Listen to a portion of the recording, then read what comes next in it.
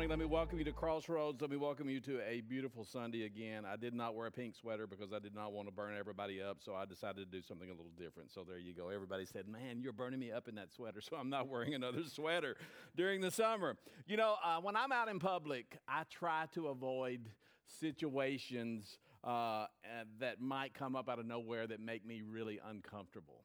I just kind of have my radar on all the time, and I'm kind of watching for those situations that kind of catch you off guard and they make you really uncomfortable. And it happened to me on Thursday because I went to Sam's, which can be notorious for uncomfortable situations. You'll understand what I'm talking about in just a moment. I haven't been to Sam's. This is only my second time since the lockdown, since COVID. We haven't had to go that many times. Amy's gone a couple of times. But, you know, Sam's can be kind of a crazy place, especially as you get a little closer to the weekend. And you know what I'm talking about, because when you go in, almost all the time, there is a guy standing at the end of the aisle with a clipboard. Does anybody understand what I'm talking about? And once I see those people, it makes me so uncomfortable because, you know, it seems that anytime I see one of those guys, and I've kind of alluded to this before, they're always trying to sell you something. And you know, you don't even want to lock eyes with them. You don't even want to see them. You don't even want to pay attention to them. But when you walk in, there's that guy standing at the end of the aisle, and he wants you to switch your cable, you know, to a dish. He wants you to switch your internet provider or your cell phone service. They just want you to do something, but they stand there at the end of the aisle like a lion that's about to pounce on a gazelle. I mean, they're looking at you when they see you come in, and their eyes are watching your eyes. And as they see you and they kind of lock eyes with you, they make their move and they lunge toward you, and those dreaded words come out of their mouth that nobody likes to hear. Excuse me, ma'am. Excuse me, sir. Do you have a minute? And then they go with their spiel, which they've rehearsed 1,000 times, blah, blah, blah, blah, blah, blah, blah. And I fell victim to that several times. I mean, I try to typically be nice, and I try to speak to people when I'm in public and make eye contact with them. But I fell victim several times before I figured out how to actually deal with those people, how to get by with those people. I started having to figure out, you know, that if this is going to be something that's going to happen to me on a regular basis, I'm going to have to come up with some way to deal with this. So here's the way I deal with this. Anytime I walk into a big, unnamed big box retailer, we'll just use Sam's this morning as an example. One of the things that I've started to do is I always make sure that I have my cell phone or my smartphone in my hand. Now, again, for some of you this morning who are not, you know, phone users, or you don't use a phone, or you don't carry a phone a lot, you can just use a fake one. Just have something in your hand that looks like a phone. And again, it doesn't have to actually work. But here's what I would advise you.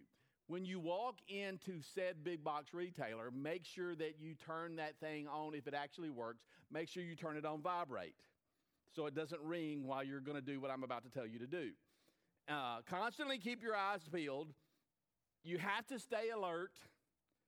And you have to know that this guy is going to jump on you the minute he gets an opportunity. So with your eyes looking at his eyes, you basically keep that phone in your hand, and at about the moment that you know he's going to pounce on you, immediately you look at the phone and you put it up to your ear and you say, oh, hey, how you doing? Yeah, we're just at Sam's. We're doing a little shopping. Now see what I'm saying? You don't want it to ring. That would kill the whole thing.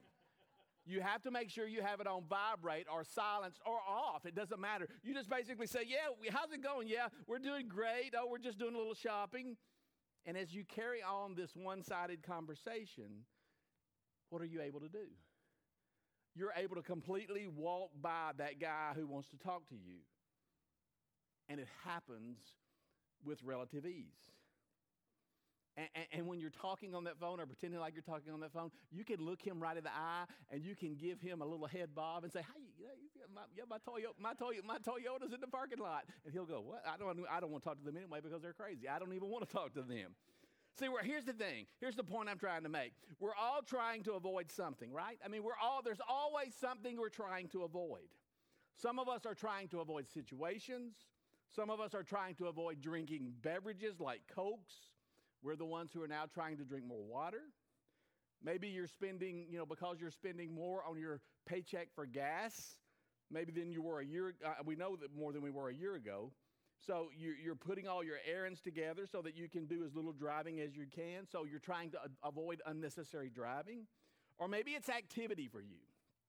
Maybe the thing that you're all concerned about is maybe you're one of those people who's trying to, you realize you're getting a little older and you're trying to keep that active lifestyle. You're trying not to be the person who comes home every day and just sits on the couch and watches television. So you're trying to avoid that sedentary lifestyle. Or maybe you're trying to avoid certain foods. You're worried about gaining weight, so you don't eat certain things. Now, if there's anything that I could say that I consistently try to avoid in my life, I'm going to tell you. I'm trying to avoid things that rob me of my happiness. I'm trying to avoid things that rob me or that actually steal my joy. I'm going to do everything that I can to ensure that I avoid things that steal my happiness, because after all, that's what life is about, right? I'm supposed to be happy. As someone who follows Jesus, aren't I supposed to be happy? Isn't that what the Christian life is all about? Following Jesus? I'm supposed to be blessed and highly favored of God and supposed to live my life and be happy all the time? I mean, isn't that why we signed up to follow Jesus? Well, today we are going to conclude this series of messages. And during this series, what we've been doing is looking at circumstances. We've been just looking at things that happen in life. What's going on? What's happening when something in our life doesn't go like we thought it was going to go? What's happening when something that we thought we were entitled to, that something is actually taken from us? What do we do when something that we thought we were entitled to, or something that we expected to be a part of the life of following Jesus, what do we do? How do we respond when that doesn't turn out the way that we expected it to? Because honestly, I think most people, if they're absolutely honest, they would say to you, and they would say to me, maybe confidentially, that they came to Jesus, they came to faith in Jesus Christ, and when they did, they came and brought with them a list of expectations. We had these things that we wanted him to do in our lives. And we thought, when we came to faith, the bad things would happen to the other people, because we're supposed to be the happy people. We're supposed to be the blessed people. We follow Jesus, so we're supposed to be the highly favored people. But it's when those bad things happen in our lives, that's when we start to ask the questions. That's when we actually start to wonder where God is. Now, last week, I felt really guilty because I didn't give you much insight into where I was going. But last week, we dove into a story from Scripture, and I felt like I kind of left you hanging. But it's a story that's actually found in a very short book of the Old Testament. And it's actually a story that was found in the book of Ruth. The book of Ruth is actually a story. It's only 4 chapters, and hopefully some of you actually took the time to read it. But it's only 4 chapters, and in this story, it's the story of a family who took what should have been a normal trip, a trip that needed to be made because this family wanted to make sure that they could provide for themselves. And so they just thought, you know what, we've got to move somewhere else because we need to provide for ourselves. And not only do we need to provide for ourselves, we need to get what we're supposed to get out of life. Now, if you weren't here last week, then I'm going to kind of cliff note this for you so that all of us can be on the same page. Elimelech and his wife Naomi and their 2 sons, Mahlon and Chilion, were headed for the country of Moab. And from what we know, they had spent most of their life in and around Bethlehem. That was what they would call home. That would be the place where they had raised the family. But Bethlehem had been hit hard by a lack of rain. So there simply wasn't any way for this family to support themselves, so they needed to relocate, and the relocation was actually only going to be temporary. As a family, what they did is they actually found their hope, or thought their hope would be found in moving to a place called Moab so they could survive there. And they just knew that this trip was going to be short-lived, and then when they returned to Bethlehem, everything would be back to normal as soon as the rains had returned to that area. But shortly after they arrived in Moab, Naomi's husband, Elimelech, dies. The only man that she had ever known. The only man that she had ever loved. The man that she felt God had given her, he dies. The father of her children is dead. So Naomi holds on. Naomi holds on to hope. She doesn't give up. She looks at the circumstances. Here she is in a different land, in a foreign country, in a place where she's not known and she doesn't know many people. And there is the place where she loses her husband.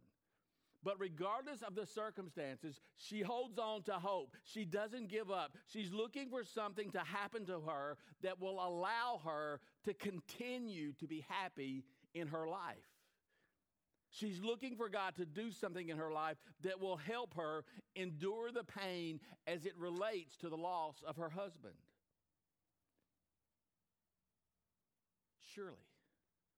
Surely God would do something. Surely because of the loss of her husband, God would come along and in some way, surely God would comfort her.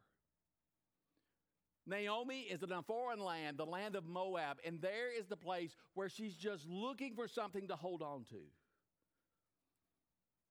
And as you read the story, it appears that it happens. Naomi came to Moab from Bethlehem with her husband and 2 sons. Both of her sons were single.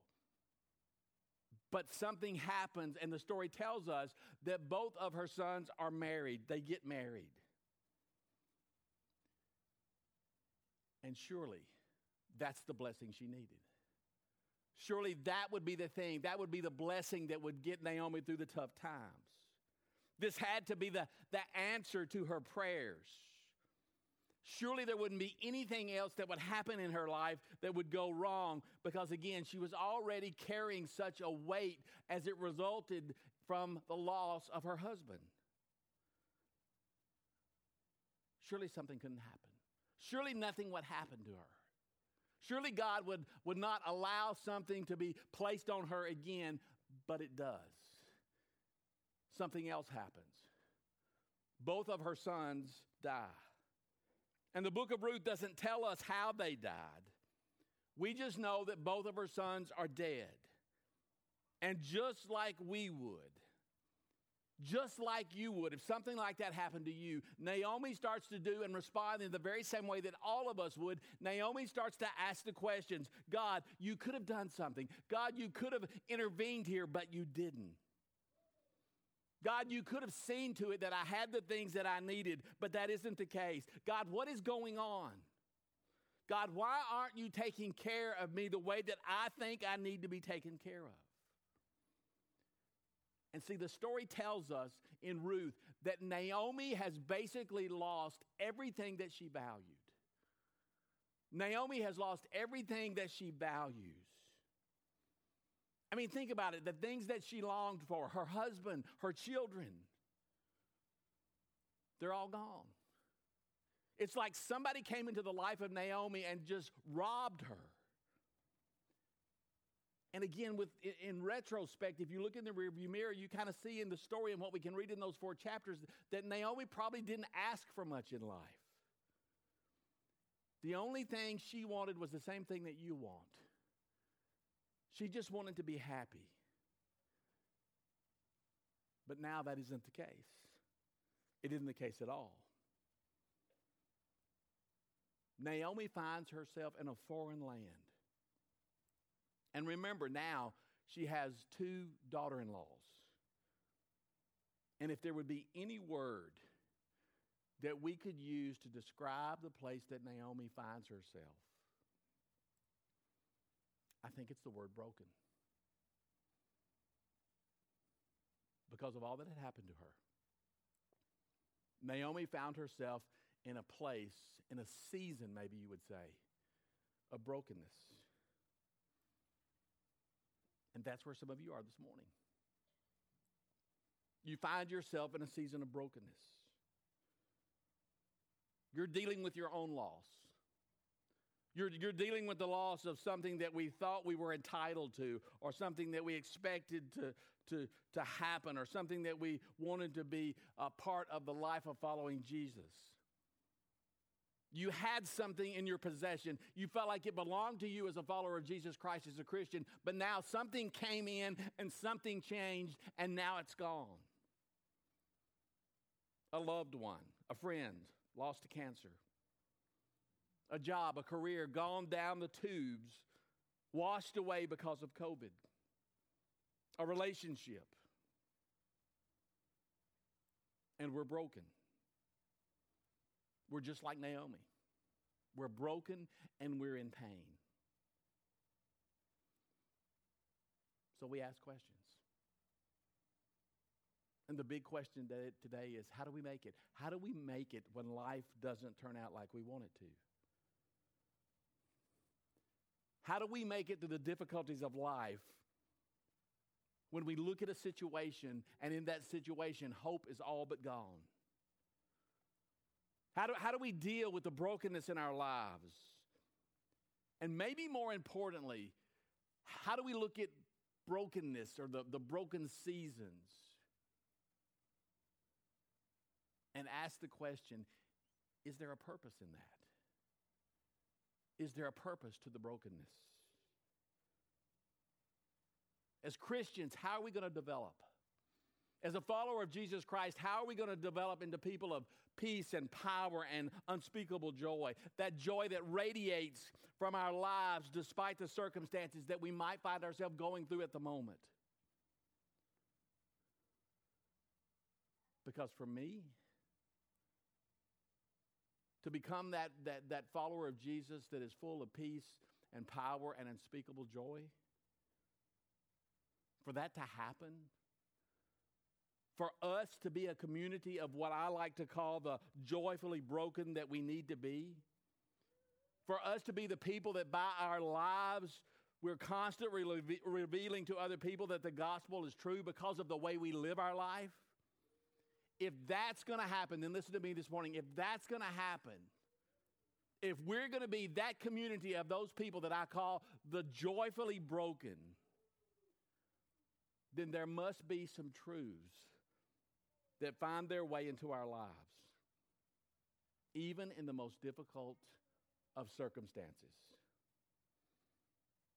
We went over these last week, and I'm going to go over them today so that you will have them. And I want you to listen to these truths because these are what I call biblical truths, and that's my opinion, but they're biblical truths that I extracted from the story of Naomi and the brokenness and the loss and the things that she went through. And again, I think when you read the story, if you'll take the time to read those 4 chapters, you're going to see these biblical truths that I've extracted. Now, here's the thing I'm going to say. If you didn't get a chance to write them down last week, write them down today. And if you can't write them down today because you're going to say, well, it's just too dark in here, then get your phone out right now and get the camera ready to take a picture. And when it's on the screen behind me, screenshot it. You remember that? Have anybody seen that guy on Facebook or Instagram that does this thing? You know, he shows somebody that's doing something over here and they kind of go out and make it look really hard. And then he goes, well, that's the way this is. Anytime you see something on the screen, I have no problem with you taking a phone and screenshotting it because I want you to have it. Here's the very first biblical truth that I saw in the story of Naomi. We looked at it last week. What we value most is sometimes taken from us so that we can grow spiritually. Sometimes the thing that you value the most is going to be taken from you. Whether God caused it or allowed it, that's not even in the equation right now. But sometimes the things that you value the most is going to be taken from you. And the purpose there is so that you can grow, and not just grow, so that you can grow spiritually. That's the first biblical truth that I see in the story of Naomi. Here's the second one. The second one is when something terrible happens in our life, something wonderful follows that. I can look back at my life and almost guarantee you that happens every time. When something terrible happens in our life, something wonderful follows. And again, I see that in the story of Naomi. And this is the truth that needs to make its way into your life if you're going to be that, what I call that community of the joyfully broken. You just need to realize that this is going to happen. Here's the third biblical truth that I extracted. Not getting what we want is going to push us in God's direction. You don't need everything that you want. You don't need everything that you think you need. And the very situation that you don't get everything that you think you need is many times going to push you in God's direction. Again, you'll see it in the story of Naomi. Here's the fourth biblical truth. Pain and suffering are often a catalyst if you're going to truly enjoy life. And this biblical truth kind of goes with the next one. The fifth biblical truth is this. As a believer, we often miss true life. We possess the ability to discover that life, but many of us never experience it. Here's the sixth one. And some of you need to hear this more than you need to hear anything else. Your past is your past. And you can do nothing about it. So remember that the future is always available. You can't change the past. But you have today and every day that God gives you in front of you. The past is the past. You can do nothing about it, but the future is always available. Because, see, here's the deal.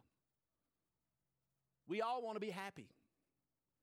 We all want to be happy, and there's no doubt that Naomi was a very happy woman when she started on this trip from Bethlehem to Moab with her family, but things changed. She loses her husband, she loses her son, and I think it goes without saying that now she's anything but happy. Because the place that she finds herself is a place of brokenness.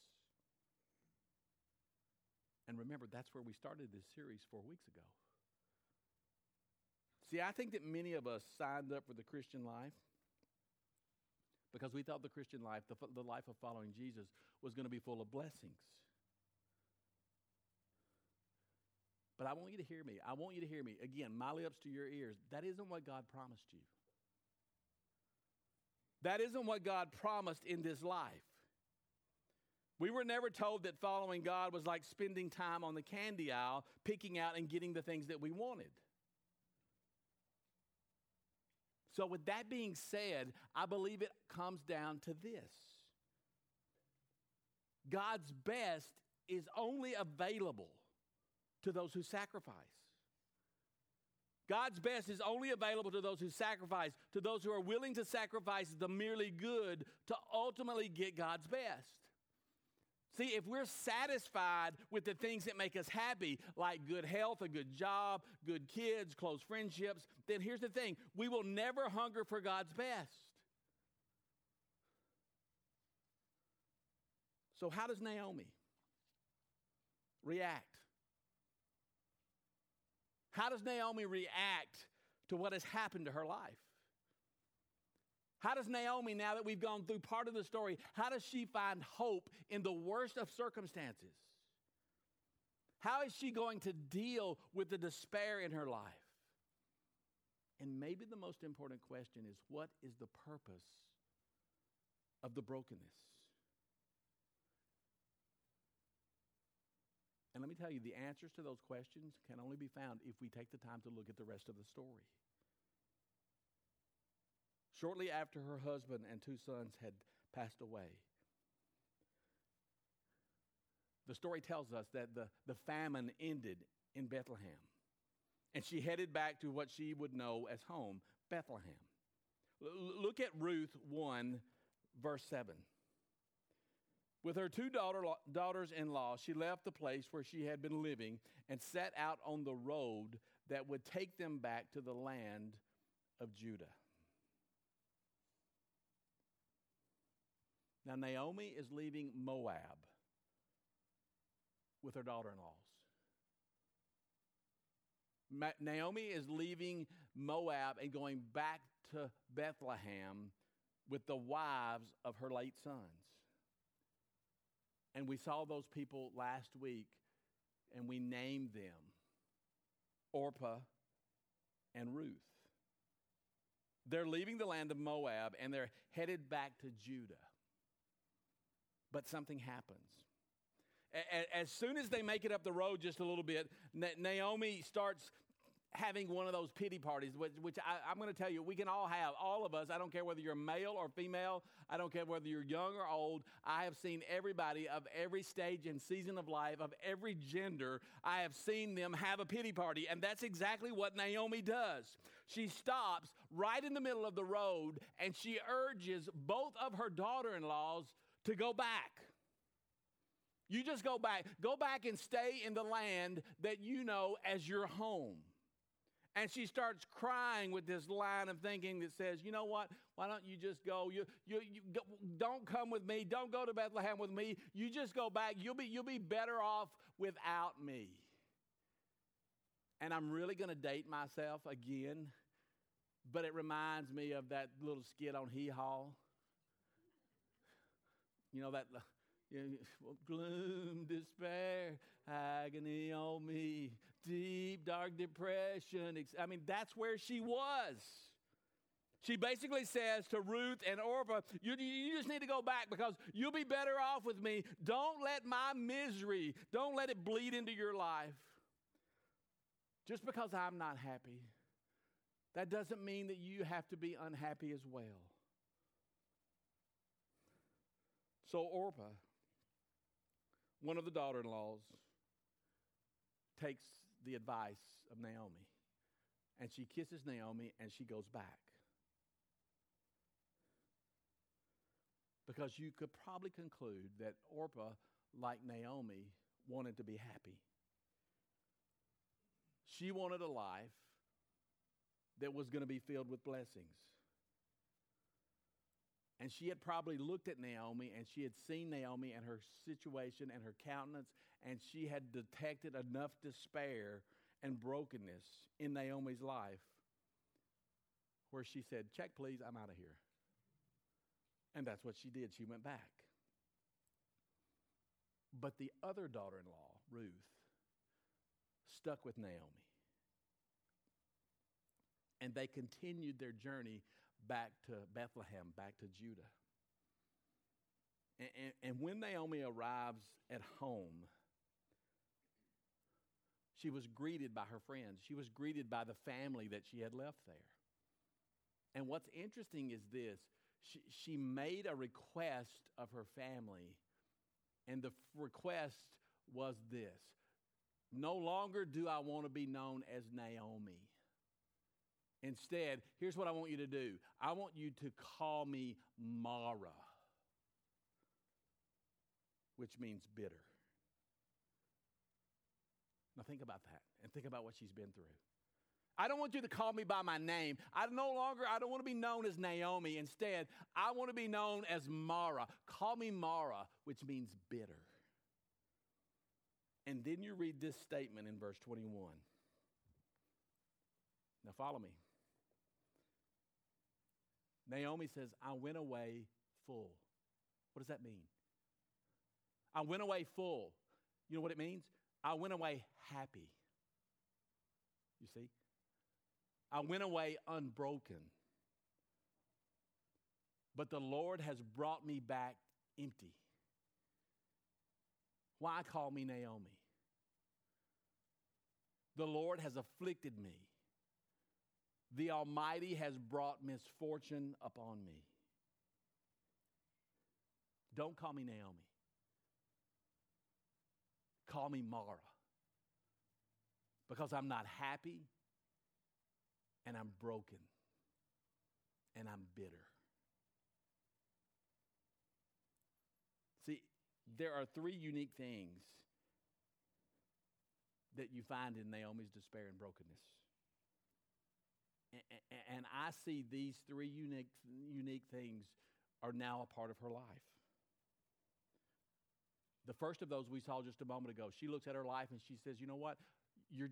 Other people are going to be better off without me. She thought that people would be better off without her. Because of the despair and the brokenness that was a part of her life now, she said, you know what? Other people, you just go back home. You'll be better off without me. That's the very first thing you see. Because that's the reason why she urged Orpah and Ruth to go back to the land that they were from. You go back there, because if you go back there, you're going to be happier there than you will be with me. That's the very first thing I see. The second thing I see, the second characteristic I see that we see is that she lost all hope. She lost all hope that she could return to actually living a life of happiness.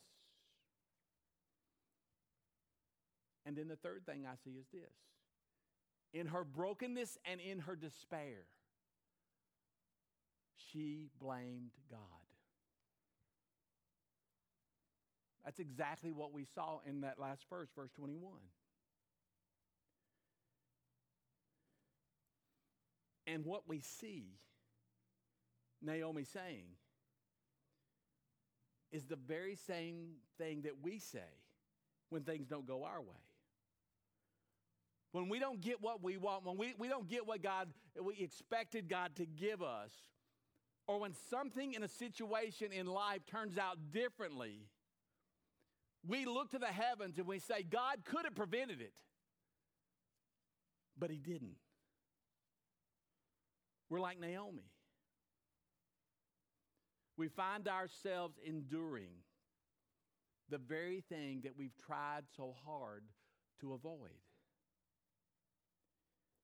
Because if God would just give me what I wanted, then I would be happy. If God would just give me the things that I think I need, then I could make it through this life. Because if there's anything that you, along with me, is trying to avoid, it's brokenness. It's being broken. That isn't what we signed up for. That isn't what I signed up for. And again, don't you think those are the very words that Naomi was saying when both of the shoes dropped in her life, when she lost her two sons and she lost her husband? I mean, don't you think, let's just be real this morning. Don't you think she was pointing her finger toward heavens, almost demanding that God do something about where she found herself? I would say yes. But I would also say this. I would also say that brokenness has a purpose. You see, I think we're trying so hard to live our life, and we try so hard to be happy. And the reason why we're trying so hard to be happy is we're trying to numb the effects of the difficulties or the losses that are a part of life. And if that's what we're doing, then we miss something that is so valuable.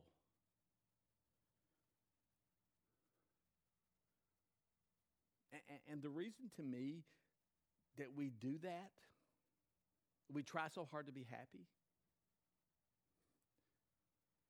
is that many of us have misunderstood the purpose of life. We've misunderstood the journey of this thing we call life. We still look at life and we think we deserve for things to go well. And that we should always feel good about the things that are happening in our life. But the good news of the gospel is not that God would provide a way to make life easier. The good news of the gospel, listen to me, I want you to hear what I'm saying. The good news of the gospel for this life is that God will make our lives better. We will be empowered to draw closer to God and to love others well and to do both of those with one central purpose. We draw closer to God and we love others, and the reason we do that is to glorify God, to make Him look good to anyone who watches us and the way that we're actually living our lives. Because there's a lesson to be learned. There's a lesson to be learned from brokenness. See, here's the thing. We can't be sucked into the feel-good life. Because when we get sucked into the life of everything feeling good, then you know what that does? Listen to me. I want you to hear this because some of you need to hear this. When you get sucked into the feel-good life, you know what it does? It ruins your worship. And it makes true recovery from those painful backgrounds that many of us deal with. It makes that recovery impossible. But when pain and suffering become a part of our lives, when the things that we think were ours, when those things are taken from us, when we experience times of brokenness in our lives, we're naturally going to react. And we're going to react one of two ways. We either rebel in some form, perhaps we jump into outright sin,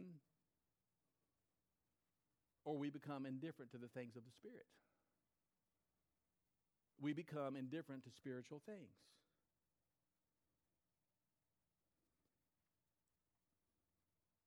And what needs breaking in our lives remains unbroken.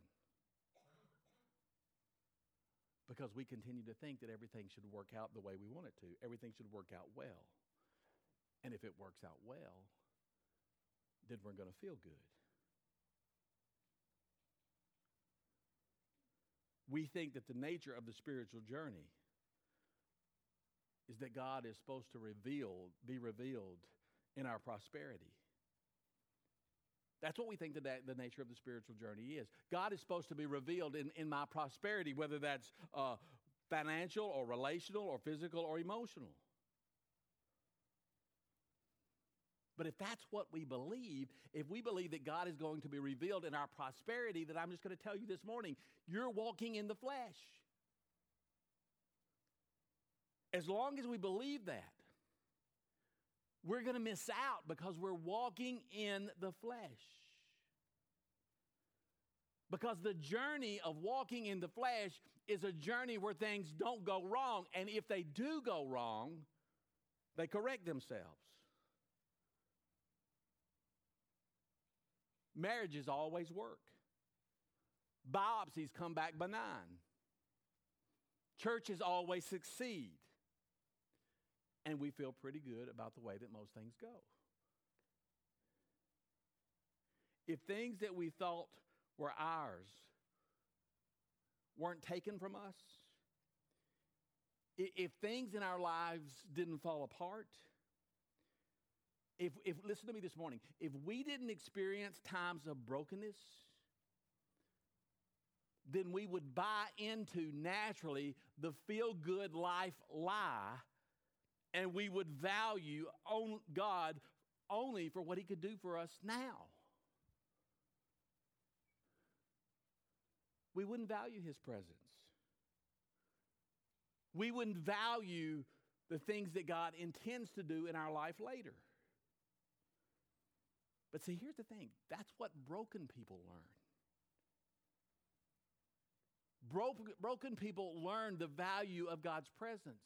Broken people learn the value of the things that God is going to do later past the situation that they find themselves in.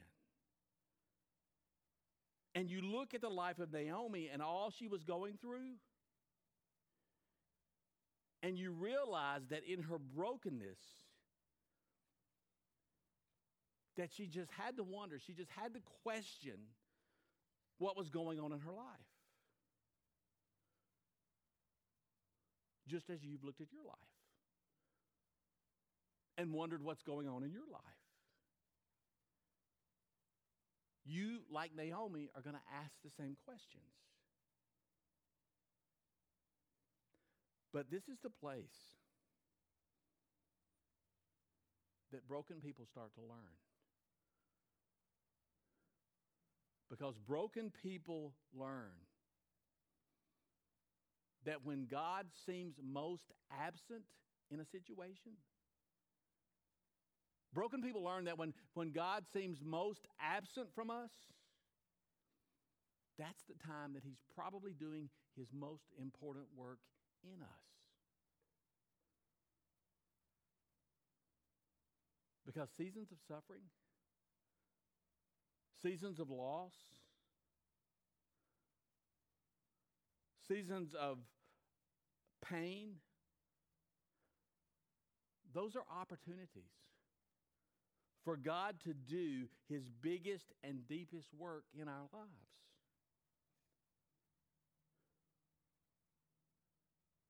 Listen to me this morning.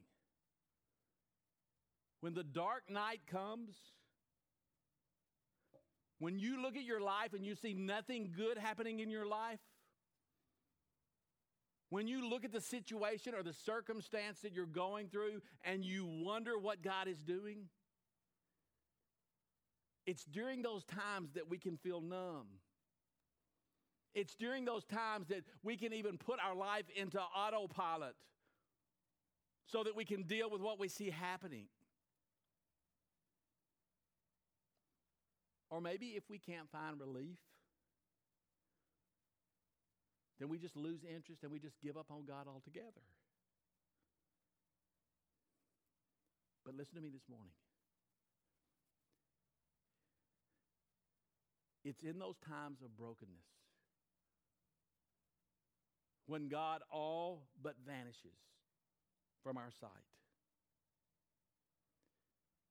It's then that we need to realize and we need to grasp and we need to understand that God is doing his biggest work behind the scenes.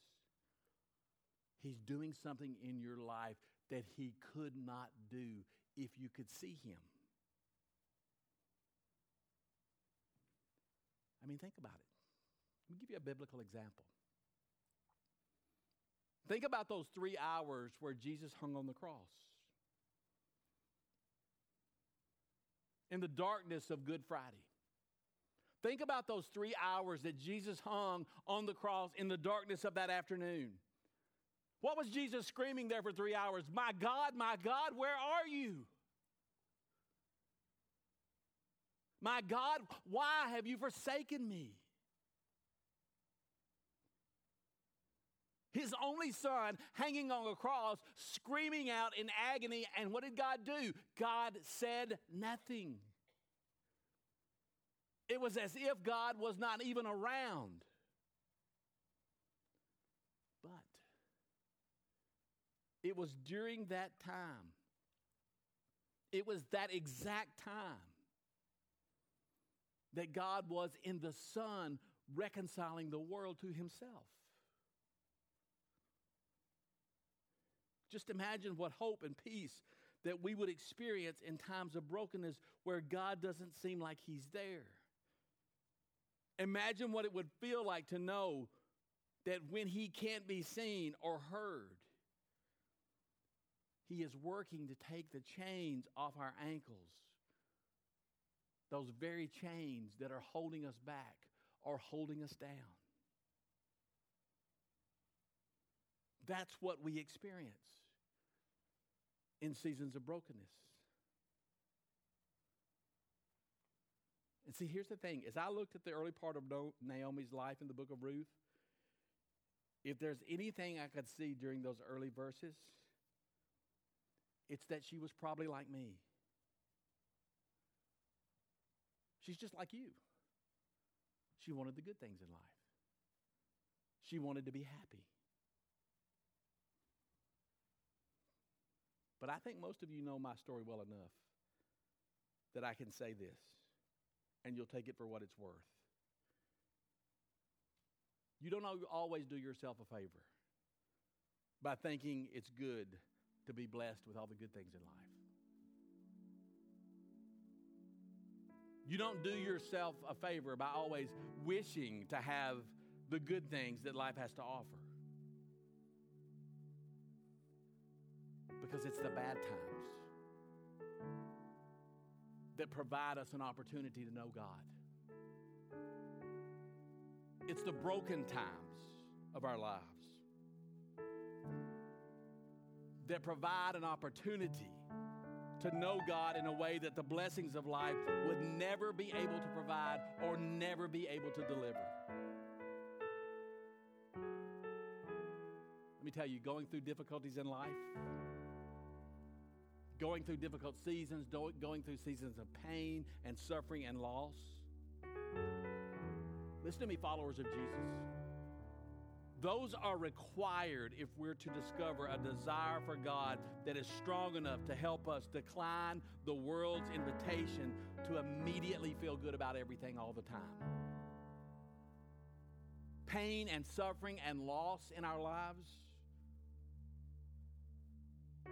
that is what allows God to occupy His rightful place in our lives. And it all happens when we're broken. As we close out this series this morning, I want to do it by giving you a picture of what true faith really looks like, because I think many of us don't understand. Many of us have we've missed the vision of what true faith really looks like. Why do I think so many of us have missed what faith looks like? It's because many of us thought that following Jesus was always going to be about us asking and receiving the things that we wanted. But a life of true faith means that as you travel your journey with God, you're going to be like Naomi. A true life of faith means that you are going to be just like Naomi, and at some point, you're going to experience a time of darkness in your life. There are going to be times in your life that the things that you thought should never happen to you, those things are going to happen to you. But I want you to hear it from my mouth to your ears.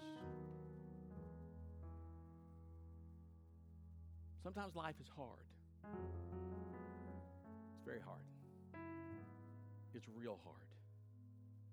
But as you travel the road of faith, as you deal with those dark and difficult times in your life, here's what I'm going to encourage you to do. Treat the absence of God as a gift. Realize that during those seasons of darkness, realize that in those seasons where you just can't sense the presence of God, those are the times that God is doing His biggest and deepest work in us. Realize that as you live the life of faith, that feeling good isn't what it's about. It's during those seasons of feeling bad. It's during those seasons when we have the worst feeling about the way things are going. That's the season where we have the opportunity to do battle with the enemy inside of us. That enemy that keeps us from entering the presence of God. Because it's not about feeling good. It's not about feeling good. Being a Christian is not about feeling good. It's about being in His presence. It's about living a life of true faith.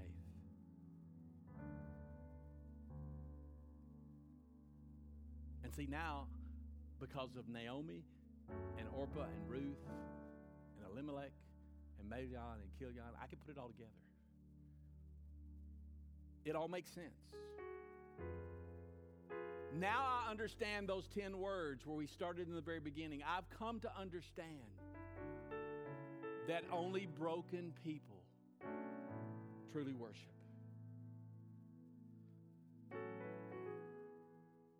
And I stand back and say, God, let me receive whatever comes into my life as a gift. Let me receive whatever comes into my life as a gift that ultimately will draw me closer to you. And my prayer is that we're not a people. We're not a church. We're not a community who's all about feeling good. We're not a community who's all about being happy. But my prayer is that this will be a church of broken people who long to experience whatever it is that God has for us as it draws us closer to Him and as we truly worship out of our brokenness. Would you bow your heads this morning and pray with me, please? God, this morning we realize, I think all of us realize that we want to be happy. We want to have good things happen to us. But it's those seasons of difficulty and pain and brokenness, those are the times that draw us to you. In those times when you're all but silent, God, that's when you're doing your deepest and biggest work in our lives. So God, this morning we ask you by your Spirit to work in our lives as only you can. Draw us closer, realizing in the pain and the suffering and the difficulty that you're forging out, you're doing something that we can't even imagine. We want to be people, not people of happiness, but people who worship out of our brokenness. God, allow those 6 truths in this story that we find of Naomi to sink into our life and to realize that in everything that happens, whether it's bad or difficult or pain, you're still good. You're always good. Again, God, do what only you can do as we ask this prayer in Jesus' name.